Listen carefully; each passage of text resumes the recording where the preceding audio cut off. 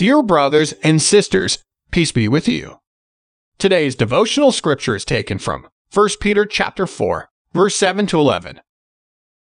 The end of all things is near.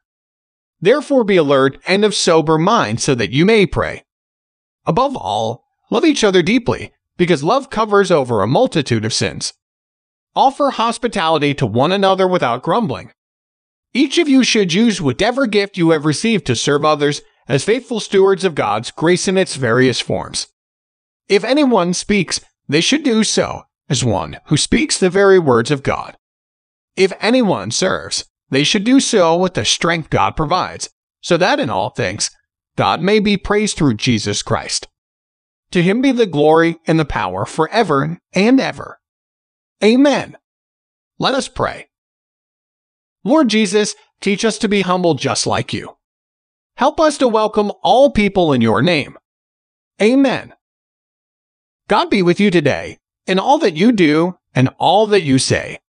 Today's devotion is brought to you by Growing Faith at Home Ministries.